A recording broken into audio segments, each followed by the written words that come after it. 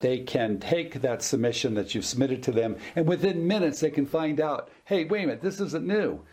And so when you're making that mistake, right away they're putting you in that amateur camp, and they don't want to deal with you because you really haven't done your homework. You want to do a prior art search. You want to look for prior patents. And I would recommend, first of all, doing this on Google Patents.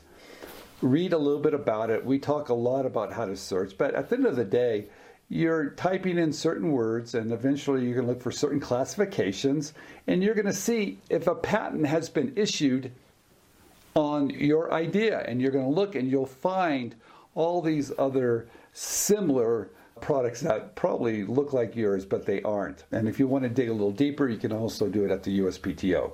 You're just making sure that you have come up with an idea that is new. And if it's not new, maybe you need to retweak it or redesign it, or maybe kick it to the curb and do something else.